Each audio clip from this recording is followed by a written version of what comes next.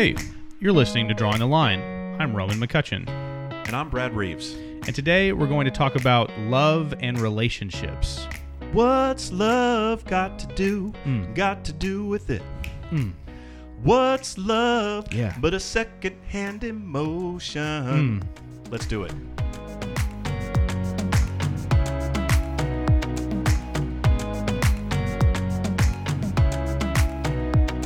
Episode 9, Brad. We are so close to double digits. And I am sort of at a loss for words almost. I know that like 10 isn't like the end all be all and like we're going to stop once we reach 10, but it just feels like such a, I don't know, like a cool milestone to maybe just reach, to know that we've done this for, almost 3 months, Yeah, I know when I talk to people about the podcast, or I share an episode with somebody because, there's something specific in there that I feel like might speak to them. They say, "Oh, okay, you got a podcast," and they'll look and they say, "Whoa, you have more than one." Right. There's more than one episode. Yeah. So yeah, I do feel like at least 10 is the start of a catalog. But hopefully we're letting the content drive this thing and not just the numbers. Yeah. It's not just about the numbers. Right. I feel like also I should probably point out, just in all transparency, that today is a very rainy, dreary day in Virginia.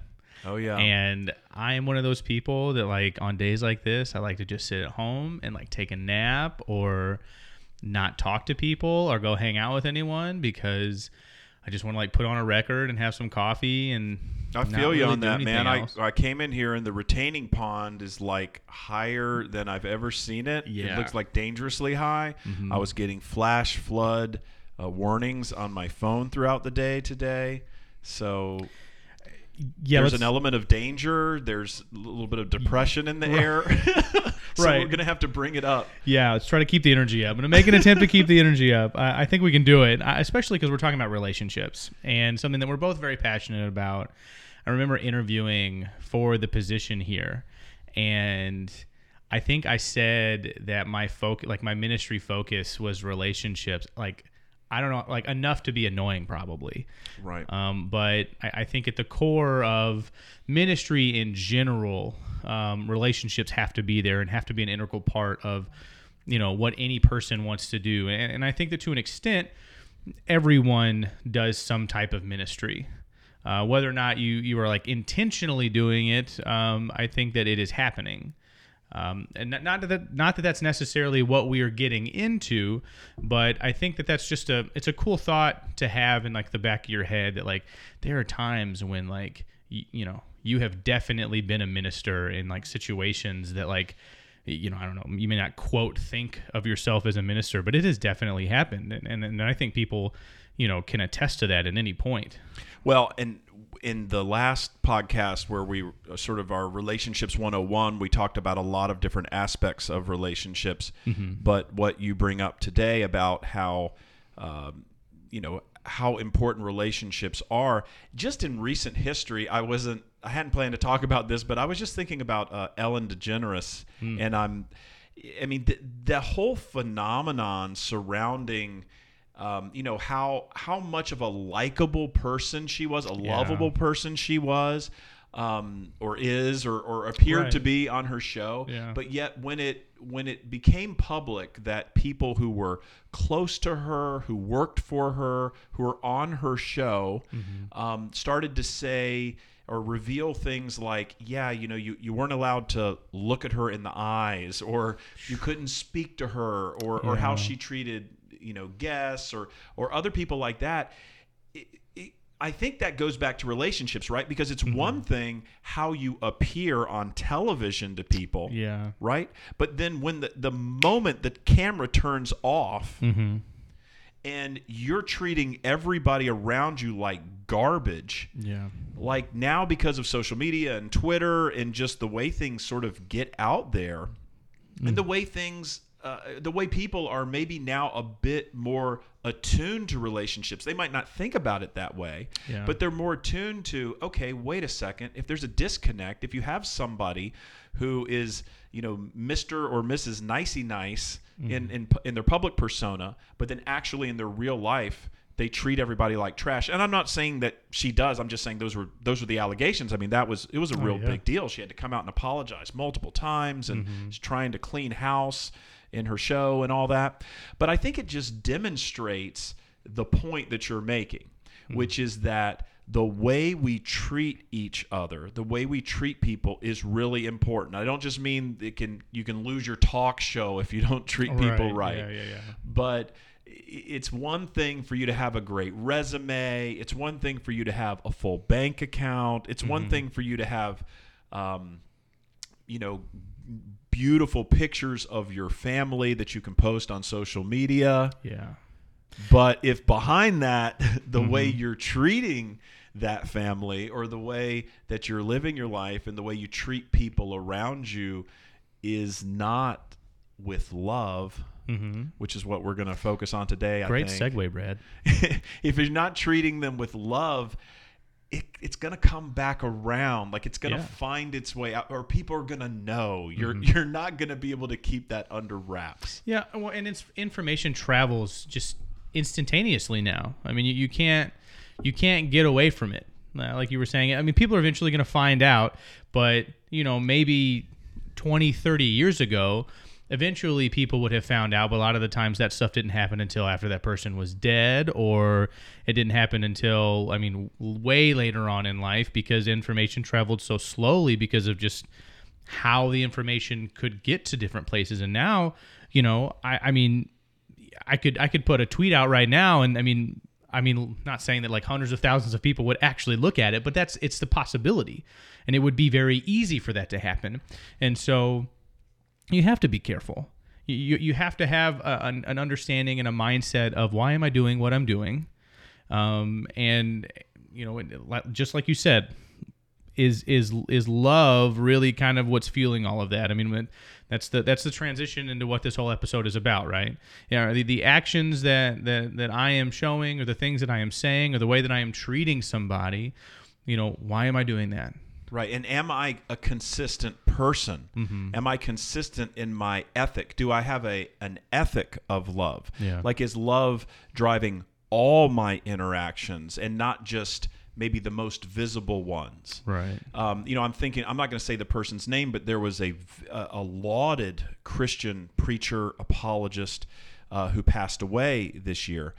And there were, my social media feed was blowing up with accolades for this particular person. And then, it didn't take too long until after he passed away, where then people who really, I think, very much respected this man and respected him enough because he was elderly to not say these things while he was still alive, but they started rolling out some things that were that went on in his life, some allegations about things that were alleged to have gone on in his life. Yeah. And now there's an investigation. It's going forward. And it's just an example of how, unfortunately, sometimes love, or an ethic of love, does not work its way throughout our entire lives. So I think that's a little bit what we want to talk about. We want to talk about, well, how does love impact relationships? All of our relationships. How do we think about love? How do we define it? How does the Bible define it? How does the Bible talk about it? And then, what are some practical applications of that? Yeah, and as somebody who, I'm not necessarily the most, I wouldn't necessarily say I'm like a book junkie, or that I really get into the whole like technical side or whatever of things. However, I do enjoy, I don't know. I don't really know that whatever the study of words is. There's a word for that. I just don't know what it is. Etymology. There it is. Thank you so much. I appreciate that. Yeah, like I said, it's not really my specialty, but I like the idea of things behind it, especially when we're translating it from a different language to English. And sort of getting into, love. We've said love a bunch of times. People hear love all the time. All right, well, what is that? And some people might not know that the Bible has, several different words for love, specifically in Greek. And I'm going to, sort of mention or talk about a few of those. There's 6 technically, and some of them you may have heard before. Some of them are, there are some cities that are named after some of it, kind of, and we'll kind of get into it a little bit. But hopefully, what this will do is give you maybe a,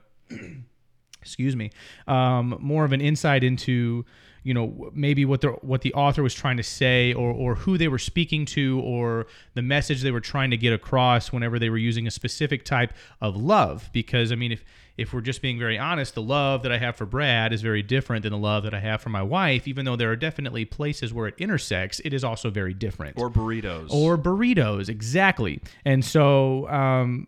there's a lot. Was there intersection there too? Well, the love for burritos. Probably. Absolutely. I've had Mexican food with you, and I have witnessed there's love there. There is absolute. We'll have to categorize that into one of these Greek categories. Right. So, all right. So I'm going to go into 6. I'm going to talk about 6 different Greek words for love, and the first one is. One of my favorites to talk about in the youth group class because of the awkwardness that it brings. Because every time you mention eros or a sexual passion for love, kids get really weird and they're like, "Oh, that's kind of gross." But I always think it's funny to watch their Make faces. them squirm. Oh, absolutely. So eros is the first Greek word for love that we're gonna talk about, which is, like I said, it's a sexual passion or a sexual term for love. It's where the word erotic comes from. Correct. Same root. Yeah, it was named after the Greek god of fertility, and it represented the idea of sexual passion and desire. However, it was also, the Greeks didn't always view it as something that was positive like we kind of do today. It actually was viewed as more of dangerous or fiery or even irrational at times. Right. Probably a big part of maybe where we get lust from. Right. And those lines can easily be, mistaken and can crisscross for a lot of people. That doesn't necessarily mean that that's right or wrong, but that's the first one, eros. And then there is phileo or phileo, which some of you all may know as like a brotherly love or like a deep friendship, something similar to that. The city Philadelphia, the city of brotherly love. That's sort of where we get that. And the Greeks actually valued this one way, way more than they did eros. It was something that was just, it was a big part of their culture. It actually, there's some things I have written down here. It says it concerned deep camaraderie and friendship that developed between brothers in arms who had fought side by side on the battlefield. That's a big part of where it came from. And as somebody who was also in the military at one point, totally, absolutely understand that process, that whole idea and that thought. There are men that I was in training, men and women that I was in training with that, like, I know for a fact that even though I haven't talked to them in years, I could call them right now and we could have a conversation. And if I really needed help, they'd probably help me. And so, in the Greek culture, that was probably one of their most highly valued words for love. Wasn't used that often, if we're being really honest. It was for a select group of people, your inner circle, I guess. And then there's the third one, which is ludus, or sort of like like a playful love. Like I love burritos, right? Something along those lines, right? Like the phileo was something that's very serious. Ludus, not so much, right? Okay. It was sort of valued by Greeks, but not necessarily something that was something. Is more like between kids, right? Like, oh, they're friends and they're 5 or 6 and they love hanging out and they love playing together, but that's sort of as far as it goes, right? There's no deep connection there. There's not like I really understand who you are and you know who I am, and so we have this great connection. That's not really what it's about. It's this is so much fun. I really, really, really, love our time together, but like that's sort of as far as it goes. Right. And then there is I should probably, I'm going to save that one for last. And then there is pragma, which is a long-standing love. This was actually popularized by the Canadian sociologist John Allen in the 70s. And this was more of a very mature love that was found in like older couples.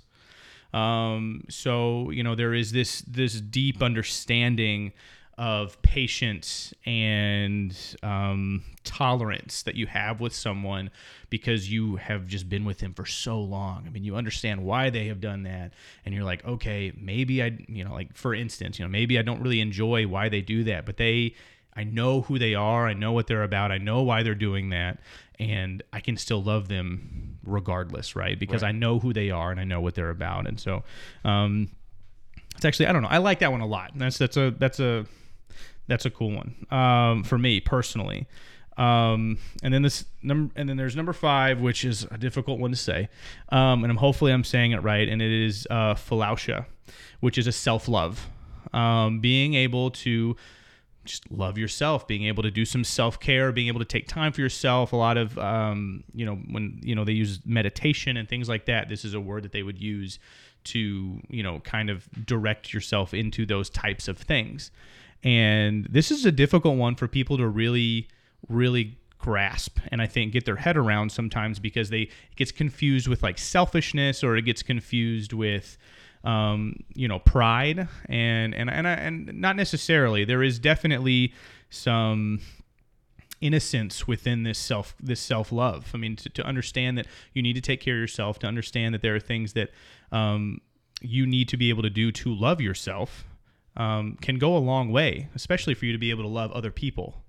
And especially in the last way that I'm going to talk about, which is the agape love, which some of you, or maybe most of you, have heard of before, but it is a love for everyone, and it is an unconditional love. And it is a love that actually, there is actually a debate between whether or not humans can even have true agape love, because to love unconditionally means that obviously there is nothing that could ever stop you from loving something or someone. And correct me if I'm wrong on this with agape, but agape is it's not like a feeling or an emotion. Mm-hmm. So that sort of makes it different from some of these other Greek words that represent different types of love. But it comes from God, right? It springs from God. So yes. It's sort of a reflection of this is the type of love that God has for humanity, mm-hmm. and then it's sort of a way that we reflect that back to others, or we reflect that out to others. Right. Right? Yeah, absolutely. Like, for example, like 1 Peter 4:8 says, above all, keep loving one another earnestly, since love covers a multitude of sins. Within that verse, agape is the word for love that is used.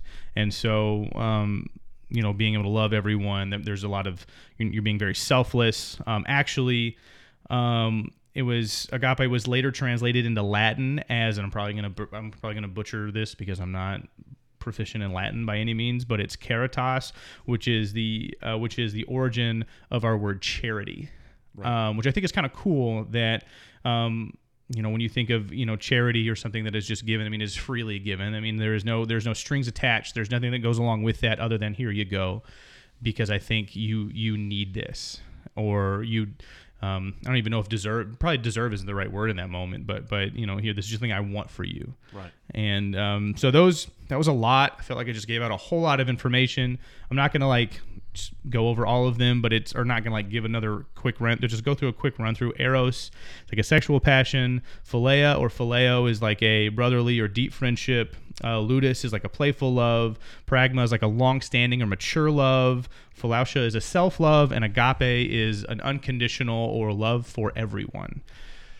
So yes, that was a whole lot of information, but no, that's good. Yeah, that's good. And I think maybe a way to help process that information, or at least for me, what is helpful whenever I get hit with different words and different meanings, is to step back just a little and sort of acknowledge that whenever we're using words in general, mm-hmm. words are approximations of meaning. Always. Sure. Right? Yeah. We are trying to approximate some sort of meaning. So whether it's a feeling, an emotion, a thought, a relationship, all we're doing is we're trying to to somehow recognize an experience that you have, that I have, that people have, an experience that we've had, and we're trying to put a label on it. And sometimes those labels are helpful, and sometimes maybe those labels are unhelpful. But at least with these different Greek words, it gives us a springboard to, instead of just using the word love, like I love burritos, I love my spouse, my partner, Right. It's like, okay, well, we can recognize that within love, like in the spectrum of love, from burritos to your, spouse or your children or your parents, there are many different ways to define this relationship. Or there's ways that people over time, even thousands of years ago, have recognized that love looks differently in different. It looks different in different contexts between different people or different groups. Oh yeah, I kind of think about the analogy of like coffee. Like I'm going to go to a coffee shop and I want coffee, but like there are lattes, there are cappuccinos, there are macchiatos. There's a whole bunch of different things I could possibly get that still technically counts as coffee, but the range is very wide. Right. You go into Starbucks and just say, "Give me a coffee," that they're going to just look back at you, and you're going to need to define. You're going to need to start using those Greek words for coffee, or the Italian words for coffee, particularly when we talk about the size. All right. So I like, and we can go however further deep into the Greek words that you want to. Right. I thought I might sort of come at this, through the side window a little bit, just in talking about the New Testament and acknowledging that absolutely, the New Testament originally written in Greek. So you have these different words. So words, one point is that words that were translated love, like every single time they show up in the New Testament in the Greek, they're not love every single time. There's these different words that you've just told us, and there's different aspects where they use the word agape as opposed to any of these other forms of love. But I would say one thing that, as I was sort of preparing and thinking about this week, that struck me, because we've used this phrase a number of times on the podcast, that our focus is to love God and love people, because that's what Jesus said. Jesus said, all the law and the prophets really hang on these two commands. These are this is the most important commandment, is to love God and to love people, to love others as yourself, right? Yeah. So Jesus says that, and you're like, okay, so love is very important. But then that begs the question, well, what is love? Like, what is it? How do you do it? What does it look like? And, there's this interesting section at the end of the Gospel of John in chapters 13, 14, and 15, where Jesus talks about, I'm going to give you a new command now. Love each other, right? This is a new command. Well, it's sort of not new, but it's sort of, at the same time, it is, in the sense that Jesus is kind of moving past all of the Old Testament laws, and it's like he's pulling everybody into something new. And the new command is love each other, love one another. As I have loved you, so you must love each other. By this, everybody will know that you're my disciples, you're my followers, you're my students. If you love each other. Yeah. And then, that's in John chapter 13. Then in John chapter 15, he does it again. As the Father's loved me, so I have loved you. Now remain in my love. If you keep my commands, you will remain in my love. So, and then he goes back through this commands. He says, I've told you this so that your joy may be complete. My command is this. Okay, well, what are his commands? Because I still want to go back to this concept. Well, what does it mean? What does it mean to love? And Jesus says, my command is this. You'll love me if you keep my commands. My command is this. Love each other as I have loved you. Now, here's my point. Why does Jesus almost go on like this Buddhist rant of, you need to love each other. You need to do what I command. What am I commanding? Love each other. Love each other as I loved you. Why is it so circular? And why does Jesus not clearly define what love is? And like I said, I've been thinking about this a lot, and I think the reason why is that Jesus is inviting us to learn what love is, to learn about it. He wants us to work through what it means to love other people in a multitude of different contexts and relationships. Yeah. It's almost like there is no right answer. There is no one way to love somebody. There is no one right way to love somebody or wrong way to love somebody. And so I want to, I'm just sort of, I guess, bouncing that off you, Roman. I want to see what you think about that maybe one of the reasons why we don't get a whole lot of definition from Jesus, later you in the epistles, you get, some more teasing out of what is love. Well, it's patient, it's kind, it has all these attributes, but what does it actually look like to do it? Yeah. What do you think about that Jesus might be inviting us in to learn what it looks like to love, as opposed to, I'm trying to think of why wouldn't he just tell us exactly what it looks like, exactly what to do? Yeah, I think that, I don't know, a little bit of mystery always pushes people a little bit further. I think that's why people read like mystery novels, or you go watch a movie and everybody's looking for that crazy twist near the end, and it's like, I never saw that coming. And it's always like, it's this really exciting part that sort of pushes people forward and continuously maybe searching.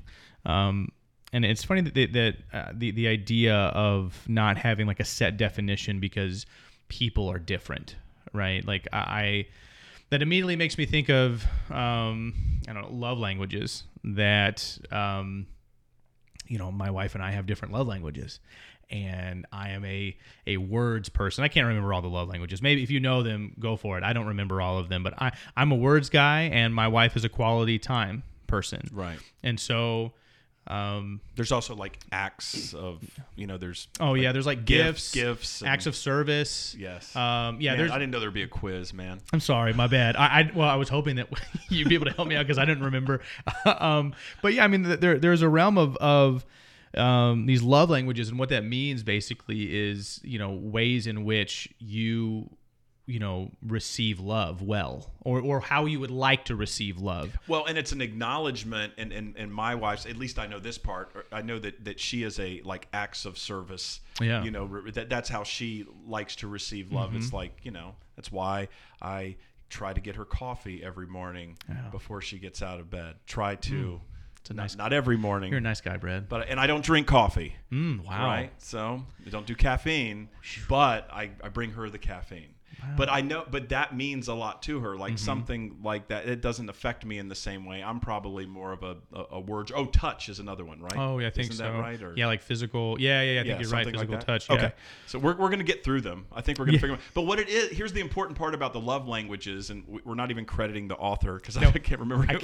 I'll look it up. So we'll put it in the show notes. Yeah. But anyway, I think the important part about that whole concept is that somebody, you develop a relationship to know enough to know what is love to them, what will be perceived as love to them. Because it's possible, and this is maybe back to my point about Jesus not defining it, it's actually possible that something that could be perceived as loving to one person could be loathsome to another person, the same exact thing. And so if you kind of are a one-trick pony and you're kind of putting the same thing out to everyone around you, that might not be loving. Might be loving for someone, but might not be loving for someone else. I will say this. Did you find it? It's Gary Chapman, by the way. Oh, wait, thank you, Gary, for letting us appropriate your 5 love languages, or however many you came up with. Okay, right, good. I'll mention this too. So my kids go to a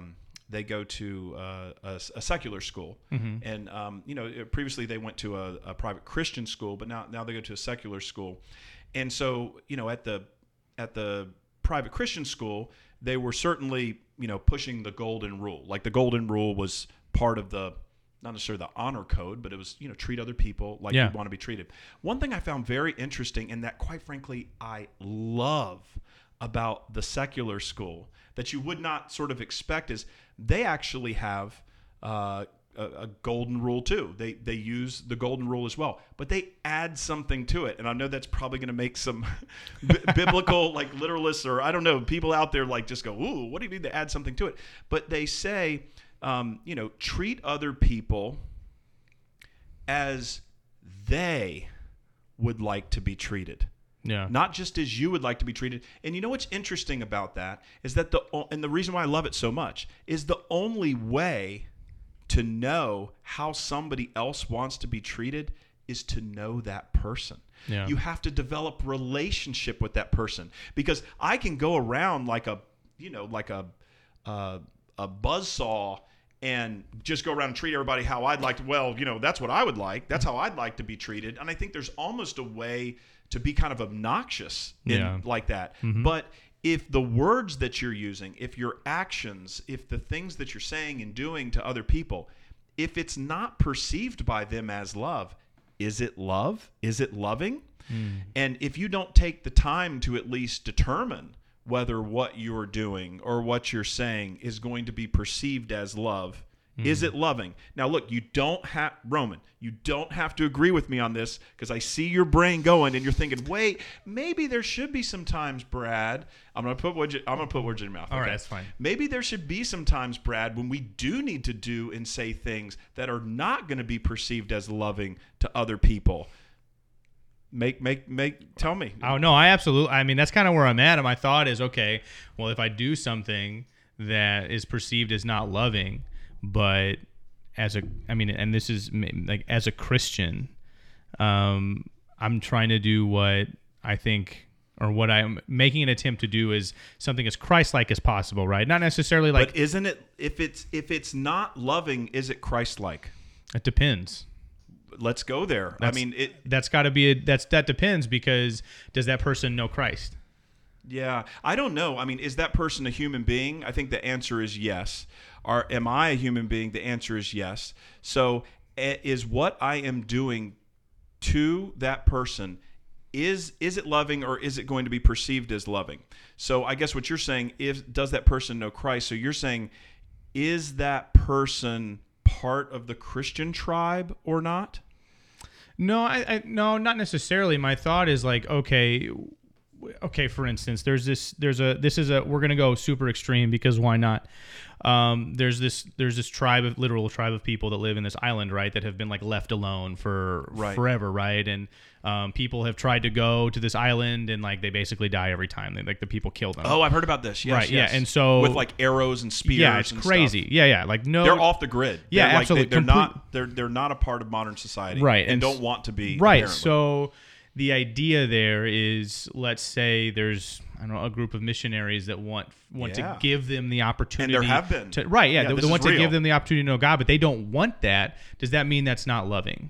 Ah, yeah. Good. And what they do is they kill these people. Right, they die. The missionaries die. Right. They die. So certainly those Aboriginal people, they don't perceive it as loving. Right, no, not at all. Not even close. They don't perceive it as loving.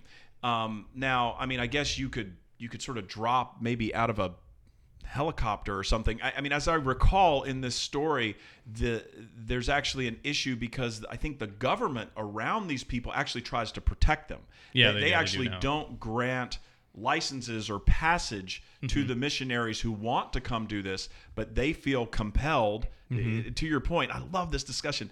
They feel like the loving thing to do is to basically risk their lives to bring this message to these people. Well, it doesn't say there's no greater love than for one to lay down their life for another. Yeah, for his friends. Right. So my thought is, okay, that's what they're making an attempt to do, to give them Christ. Oh, I agree that, and I don't want to, I don't know, maybe we have relatives of people who got shot to death with arrows trying to get to these Aboriginal folks. Yeah, I hope not trying to, but I'm sure that they see themselves as martyrs for sure. Right. And I mean, hopefully not to be a martyr, but hopefully their real, like, genuine heart is in, obviously, like, I want them to know Christ. And I'm not going to question their intentions for 1 second. So let's pull back sort of from that admittedly extreme example to, let's say this is a person that you may have invited to church, or Yeah. you may have had some spiritual discussions with them in the past, and you know that, at least in the past, that sort of that door is closed in the sense that they feel comfortable with where they are spiritually, or not really interested in exploring in that direction. I guess my point is it loving to continue to harp on them, or try? Is it loving to continue to bring up sort of what your spiritual view, or Oh, right. is that loving?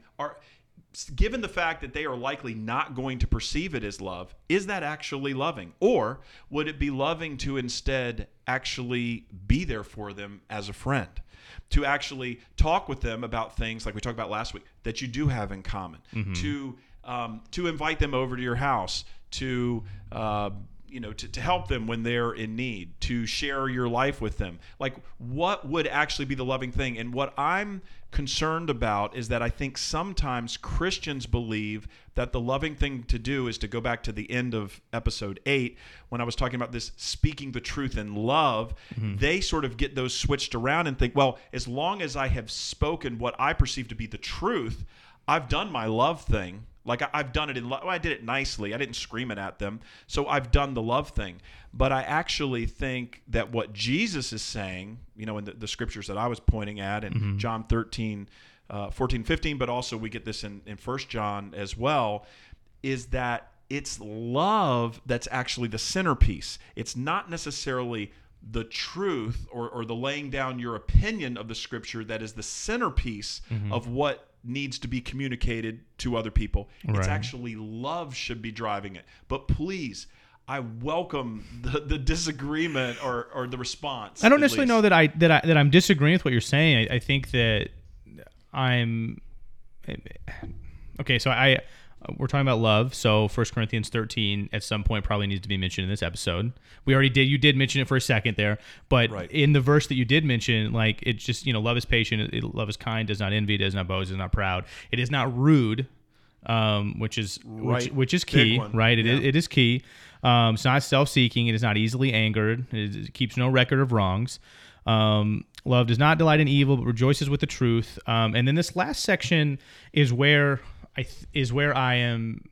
I get caught up a little bit sometimes. It always protects, always trusts, always hopes, and it says it always perseveres. Yeah. And so the idea of persevering through what is it my own? Am I persevering through like my own struggle, or am I persevering for someone else to know truth? Yeah. Or to know love, rather. Let's go, to know love. I mean, to true love, which is God's love, right? That agape, we talked about it, so I should probably say it again. But like, how does that perseverance, is that through them maybe not having an understanding of what I'm trying to do? And is that on me? Do I need to be more intentional and careful about how I go about, doing that or showing that to them? I think that there's this perception that sometimes people, like, for them to know love or to know God, that you have to just, throw the Bible at them or like constantly be bringing up scripture. I don't believe that whatsoever. But how were you raised? Because I can tell you the way I was raised was that whenever I got into a situation with other Christians of slightly different tribes who understood things about the scripture differently than I did, same scriptures, that the loving thing to do was to break off some truth. Was to let them know, you're not reading this correctly. This is the right way to read it. How do I know? Well, because this is the way I was raised to read it. Yeah. Well, right? But my point, and I'm sorry for interrupting. No, you're good. My point is just I was raised that way, and I have come to believe that should not have been the focus. The focus should have been when I meet this new person who may have come up from a slightly different tribe, the focus should be to love them, right? Not to somehow throw down some truth gauntlet, which is really an interpretation gauntlet, which is, I've got a better interpretation than you do. So that's two different things, though. Those are people that maybe would be within the Christian tribe. And then there's a whole other issue of what do you do with people who would be outside of that, or who would be seen outside of that. Yeah, and so I guess then the question becomes, you're loving them for what? Yeah. And like what is the purpose behind loving them other than Jesus just says to do it? Oh, wait. But if God is love, Correct. if God, which is scriptural, Right. right? It is scriptural. Okay, if God is love, is there not something divine going on when you love someone else? Like in the let's go back to the Aboriginal people who like to kill missionaries. Sure. In that village, when a child is born and the mother, gets that child, when the child takes its first breath and they love that child, right? That love that they're feeling. Is there not something divine that is going on? If God is love, aren't they experiencing God? Aren't they sort of tapping into the creative force of the universe when they experience that? And not just in that, but any time they experience love. Right. Sure. I mean, I think that... But it's not... But it hasn't just been revealed to them as, oh, that comes from the divine source yet? Or is it a different kind of love? They can't appreciate it because they don't have the theological framework to understand where it all came from biblically? Or is love love? Is love in the Aboriginal forest as it is, as we experience love? I mean, I think that the love a parent has for a child, or a spouse has for their spouse or partner. I mean, I think we experience love in very similar ways. Mm-hmm. Oh yeah, it reminds me of I love Bob Goff, by the way. Love does. Absolutely. We know his name and we know his book's name. Right. Yeah. Absolutely. Well, and we could call him, by the way. He could absolutely be on the podcast. Yeah. His cell phone number's like in the back of the book. It's amazing. Right? Mentor to Donnie Miller. Yes. Yeah. Yes. And so he actually has a quote in this book that says, "Most people need love and acceptance a lot more than they need advice." And that like hits me hard, because it just seems like the good Christian thing to do is to like continually give advice. How many people, Roman, who are living life in the quote-unquote wrong way, okay? So they're living life, or they're doing something in a way that they shouldn't be doing it, and it's for some established period of time. That you go up to them and you confront them and you say, you know what? You're doing things wrong. You're living in sin. Let me throw out the big words. You're living in sin. You're going down the wrong path. How many times is that effective in changing people's behavior, versus when you approach somebody who may be in the same situation, and based on your, what did he say, opinion? Right, yeah. Based on your opinion, they're not living in the way that you think that they should be living, and you think they're probably making some bad decisions, but instead what you do is you embrace them, you support them, you love them with action, not just with words. Oh, yeah. When you do that you developing that relationship through love, which it was what we're talking about on this podcast, you developing that relationship with them through love, that ends up changing perspectives and changing behavior. I mean, that is my experience. Yeah. I see that work. It's not that like something works every time, but I see that work in changing people's behavior much more than parents. Parents are listening. If you come at your kids and just sort of yell at them, you may yell at them or scream at them into submission for a time. Sure. But what happens when you're no longer there yelling at them? What happens when they leave home? What happens when you're not there, when they're at college? You're no longer there in their ear. Yeah. And if they don't know that they're loved and accepted, and they feel like that their love and acceptance is based on them following the rules, as opposed to the fact that you unconditionally love them and accept them, I believe that they're less likely. They know what you think. They know what your opinions are. They know what you believe. They go to church with you, right? Every week. They hear the same sermons that you do, right? They have a great youth minister. Maybe, yeah. You see what I'm saying? They already know. So I'm not saying you don't remind people, but especially as people get older, they know. Mm-hmm. Or as they're no longer kids or teenagers, as they're young adults or adults, they know. Yeah. Well, absolutely. I mean, 1 John 3:18 is the verse that you were saying is like, let us not love in word or in speech, but in action and in truth. And that, I mean, that says a lot, I think. I mean, if that's... And I think the truth there, if I'm not mistaken, I think the truth there, the sort of the translation there, it comes out truth a lot when really the writers are talking about faithfulness, this concept of faithfulness.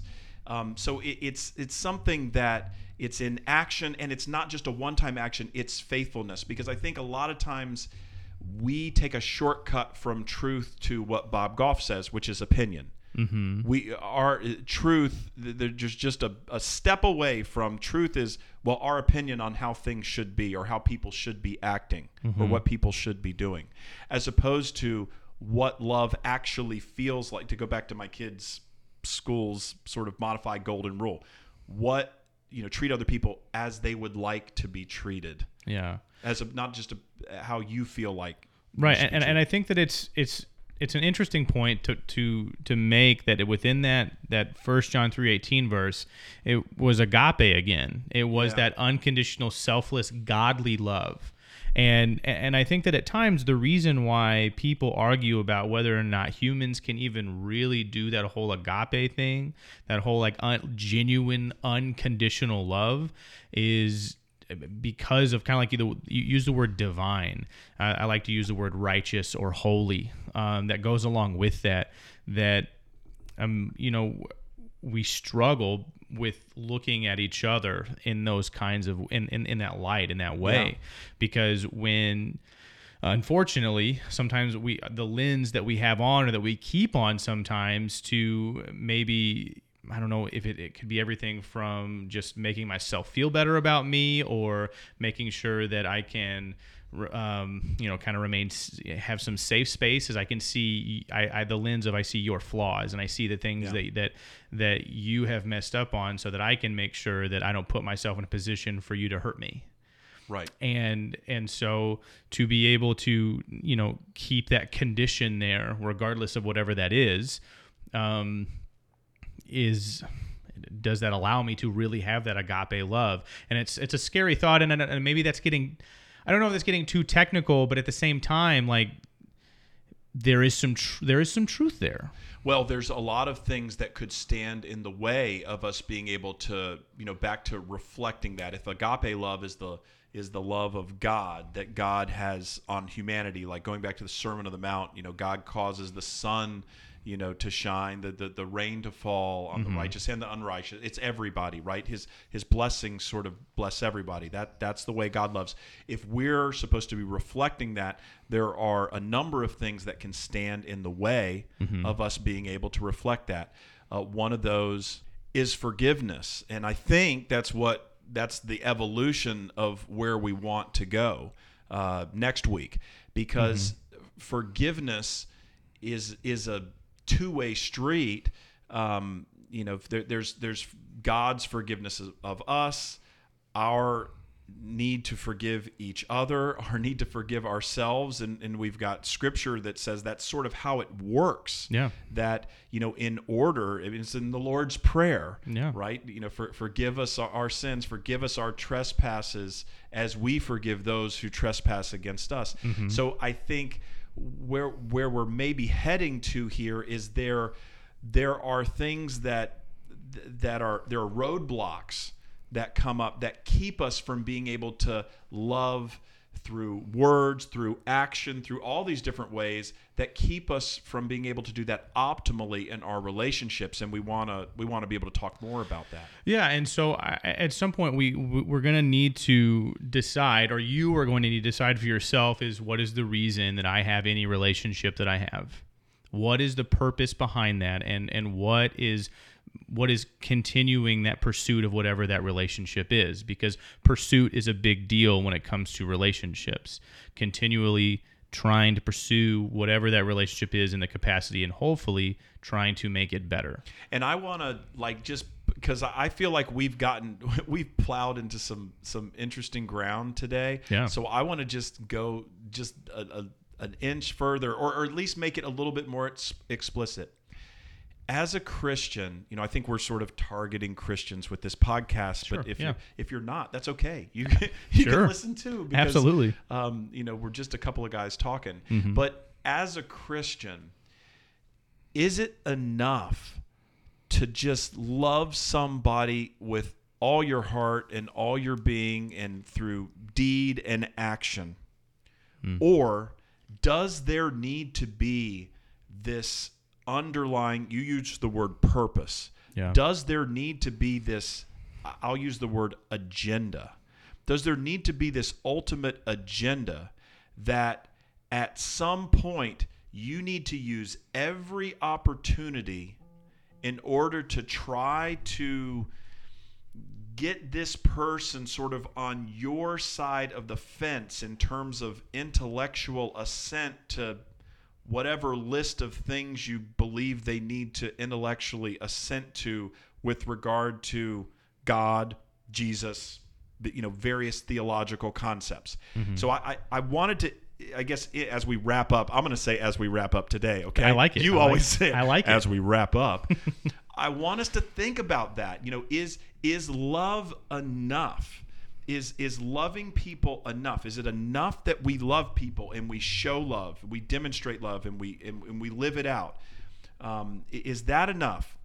Or is it incumbent upon us to do like what I was saying? Is it incumbent upon us to essentially evangelize in each and every relationship? And because I think that's a really good question, and I think that certainly most of us, if we're evangelical Christians, or if we put ourselves under that tent, mm-hmm. we were probably raised to believe that the end result of any new relationship hopefully would be that this person could go from unsaved to saved, or lost to found.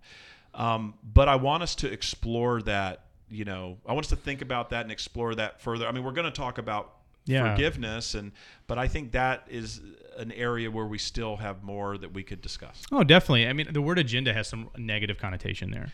And I like the word purpose because I think, or even commandment, I think, because of Matthew 28, right, where it says we're to go and make disciples of all nations, baptizing them, and also teaching them to obey everything I've commanded you.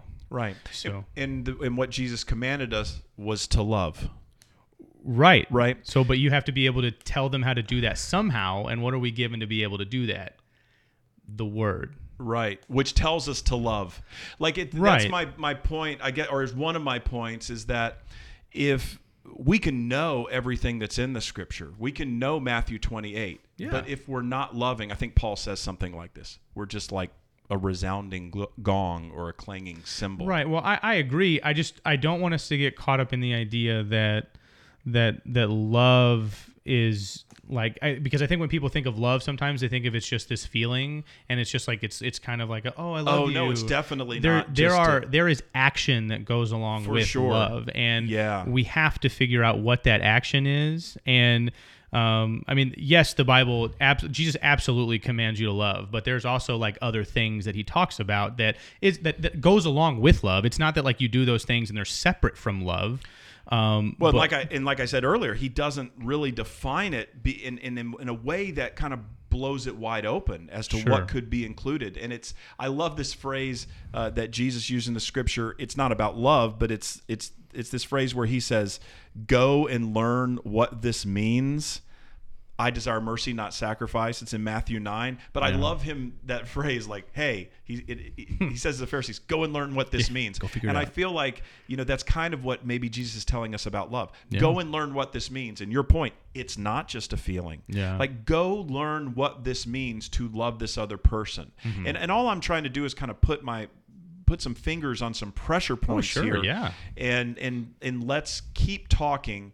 Let's keep talking next week about going and learning what it means to love people, to love people that believe what we believe, and I think I ended last week's podcast saying that. And how do we love people that don't believe what we believe? Is there does forgiveness play a role in there? Yeah. For people who don't believe exactly what we believe, what does love look like with them? Absolutely. So, I love the back and forth. I love the opportunity to be able to have the discussion, and I don't necessarily know that I don't know if disagree. Because I don't want to say that we're like disagreeing. I think that there's different perspective here, and maybe that means disagree. I don't know. I think we're trying to tease out what it means to walk in this way. Sure. What it means to live this out. And we're not doing it with like just answers, because a lot of times I think what can happen, unfortunately, in a sermon is that the sermonizer gets up and lays it down. Yeah. Here's what it is. And that typically will reconfirm what you already thought it was. And then you leave and go eat lunch. Right. But what we're trying to explore is what if we don't have a sort of a clear answer, and if Jesus doesn't come out and define what love is, and we have some hints from other writers, what is our process? Like what does Roman do? What does Brad do? What do we do in our lives what helps guide us in how we interact with other people? We both agree that love is like the lens or the fuel or whatever metaphor. Yeah. But how does that look when we're interacting with people? Yeah. And I think that's why I'm excited about next week, because forgiveness is a big part of that for a lot of people. I mean, I'm not going to say it. It's for a big part for everybody. I mean, because everyone at some point deals with forgiveness in some way, or they're going to have to if they haven't already. And if you haven't already and you're listening to this podcast, like, please tell me how you do that. It's amazing. And even if it's not other people, then turn inward. Sure. Have you done things